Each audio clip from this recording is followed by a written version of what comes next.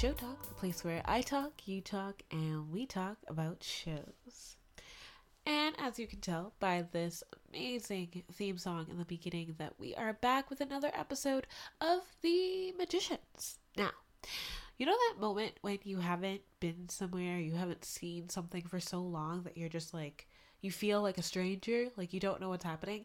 That's how I felt coming back to this show. I mean, it's been so long since I watched season 1, and I felt like I was rewatching the entire show over again. I was like, what was happening? What happened in episode 10? What? But then I remembered. I remembered the Beast and the deaths and poor Elliot. Ah, man. But we should get right back into that. I mean, what more do you want? We have people dying. Julia. So let's get right into it. Episode 11 of The Magicians. So, I figured we should get back into what's happening with Julia, since out of both Quentin and Julia's worlds, Julia seems to be having it a little bit easier than what's going on over at Breakbills. I mean, we're over here talking with goddesses. How, you know what? We'll get into it, because that's what Julia's doing with her little band of Richard and Katie and everyone else that she's met that was probably past Hedges back in the day, and now they're just looking to do good. And I feel like this is maybe Julia's way of atoning for what she did to Quentin, and she's willing to do whatever she can to atone for her sins. But also, let's not forget that magic is a drug, and Julia is ready to be in the thick of it. You can't lie, okay? Her being rejected from Breakbills was probably one of the harshest things that's ever happened to her. I mean, she's Ivy League. She's not used to rejection, and so her going down a dark path, starting with the Hedges to going into rehab, and now she has this group that's looking to become closer to gods. I can't tell if it's a good thing or it's a bad thing, but they say they want to help. So my only thing is I'm a little suspicious. Why? Because everyone has ulterior motives when they are looking to do good, in a sense, especially when you find out that Richard has actually been testing Julia to see if she's been God kissed, and we know that she was when she called to her goddess, and there was like a light and she was floating and it was amazing. But yeah, now I'm suspicious, because now it seems that they're just using her. Like, forget us being friends, forget the possible love interest between Richard and Julia. Nah, it looks like now they're like, okay, she's our only point of access in how to get to a god or how to speak to a god, because she's the one that's gotten the closest to them. And you can tell that they're desperate throughout the episode. I mean, they've been apparently contacting other supernaturals, such as vampires, and apparently werewolves are known, which is great. So we know that they've tried other methods in the past, and it hasn't worked. And now Julia's the only chance that they could find a way to bridge that gap between them and the gods. Now, I'm just going to say something here. Why do we not think that that's a bad idea? Like, in what time have we ever seen on this show a good idea to speak to a higher being? Whether it's Quentin and his books with Fillory and wanting to know Fillory, now we have the Beast. See? Problems. And now Julia wants to talk to a god. Do we really think that there's not going to be problems with this? Especially when there's even a line. There's even a line where they say most of the supernaturals that they've come in contact with are all obsessed with hunger, thirst, and love to hide. Hunger of what? Me? Because if that's the case, we should just cut ties here. But you know what they're not going to do. And so we see Julia go with Katie in searching for other supernaturals that have come closest to a god. And we find a Lamia, Lamala. You know what they are. And apparently they used to serve gods back in the day, a possible shapeshifter. And we find out that the gods have abandoned us. And now they don't know what to do. I mean, some don't believe, some do, that maybe this is the end of their chance to do good and to heal themselves, because a lot of the people in the group are dying either mentally or physically, and so maybe that was their last chance. But obviously Julia is not letting that go. She even does a prayer to her goddess in hopes of receiving a sign that she's still alive, and we do receive one when Julia has a dream, and in the dream her goddess Lady Underground responds. She says that Julia is very close to her heart and that she must come to her, and that way they will be able to be together and they'll be able to do the good that they hoped to do. And Julia wakes up and she thinks that that's the win, and I don't know. On one point I'm excited because one, the goddess is black, blessed, but also would a god really just pour water and gold into your hand to make you believe that it's them? Maybe we're in just a fever induced dream, or maybe we're being played, or maybe that this is just a ploy to, the gods are probably dead. Maybe they want to inhabit Julia's body. I don't know. Well, I do know. But these are hypotheses. And I don't think this is a good idea. But it's Julia, and she's going to do it either way, whether we want her to or not. I just hope it ends in a happier ending than her last dealings with magic, because honestly, if it was me, I wish Julia gave up magic a long time ago. She would be so much better without it. But yeah, we know that's not going to happen anytime soon. So prayers for Julia, I guess, and let's hope that this helps, and this actually helps her do good, and she can be good and atone for the sins that she did while trying to get magic and while having magic, because she deserves better.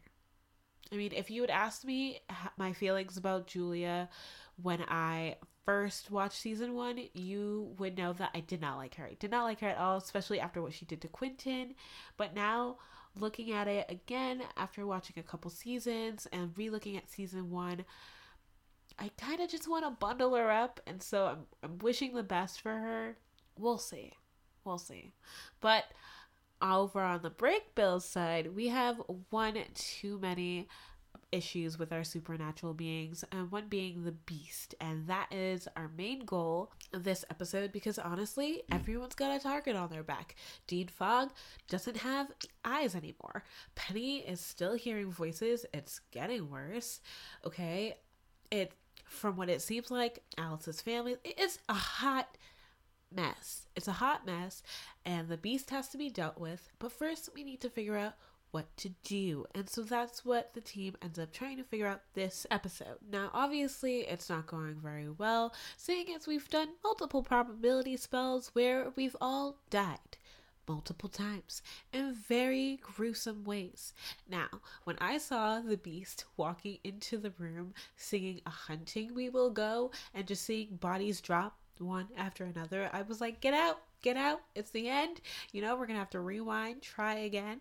But when they woke up and I figured it out that it was a probability spell, I was like, blessed. Now let's not do that again, because clearly it didn't work.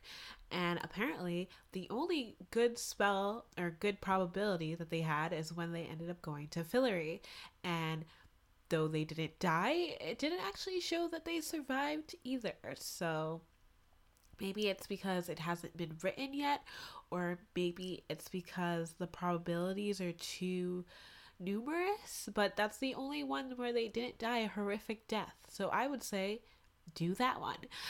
Obviously Quentin is very excited about that plan because he's been wanting to go to Fillory for so long. And I don't understand it. I mean, I get it that like the Fillory books are what's kept him alive for so long, but we've had so many problems with it. I mean, we found out that the Beast is evil. We found out that he's a pedophile. I mean, that just screams like let's just toss the books in the fire and call it a day, you know? But he does say, one of his lines that I love to note is that he says, with all the bad, there has to be some good in it too. And I feel like that's a good outlook in life, you know, with everything bad that happens in life, there has to be a good moment to go with it. And I really hope Quentin gets this just because Fillory has been a big important part of his life, and maybe if it's real and it does have those good parts for him, that it'll help change him to the best and help him be the best magician that he could be, both mentally and physically. So fingers crossed, but right now, if they die, it doesn't even matter. And their only option, it looks like, is to try battle magic. And the last time we saw battle magic is when Katie used it against the Beast the first time, and also when Quentin used it against Penny. And apparently, it's not as easy to do as we thought, because as even Alice Quinn, the smartest person in the room, tries to do a spell, it just doesn't work. So we look for our experts. We look for Katie. And of course, she's with Julia. So the band of misfits from Bergbills go all the way to Julia's to ask Katie for help. And it turns out their only other option is to remove their emotions and bottle it up so that they are free of anything that could stop them from properly executing the spell. Now, obviously, we've read the terms of agreements. This is not the best thing to do, just because when your emotions go back, it's very intense and it's high, and it's terrible, especially because losing your emotions, it's a drug. Penny even says emotions are BS. There's no need to have them. They get in the way of everything. And so to depend on removing your emotions for everything, even if it makes you stronger, is dangerous. And they have to decide whether it's okay to take that risk. Penny and Alice obviously want to find other ways, where the rest of them, they're down to do whatever it takes. But if you look at each character, you can see why. I mean, Penny has relied on his emotions his entire life. I mean, he says it's BS, but it's what's kept him alive, especially when it seems like he's been on his own and the Beast has been his only comfort. His emotions have brought him to Breakbills. Alice, she's used to using her brain. Her brain is her superpower, it's her comfort, it's what she has, it's her thing. Now, to rely on something else in order to do what she should be naturally good at, it's a crutch she doesn't want to have, you know? And with Elliot's obviously still dealing with the death of his boyfriend, and you can see that it's been hitting him really hard. He's been hitting the bottle even harder.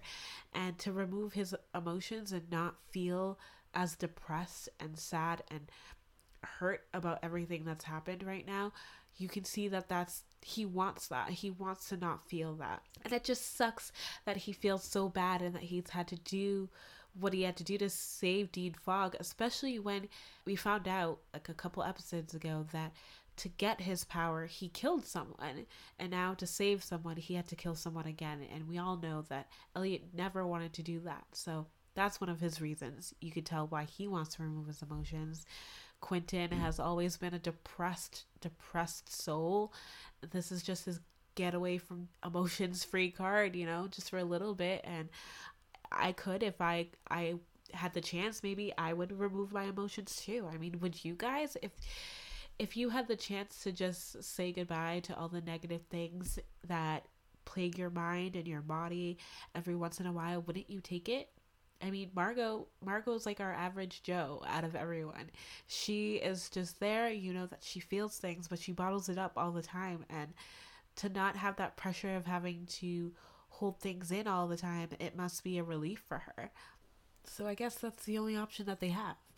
I mean, it's the only option that they have right now, whether it's a good or bad one. It's one that might keep them alive, especially Penny, seeing as how travelers are currently being targeted by the Beast to close up the only options that they have to getting to Fillory, because Penny has already transported himself there once and almost died, and to be able to transport himself there again, even if it puts the beast at risk, is unacceptable, obviously. And so a lot of travelers are killing themselves.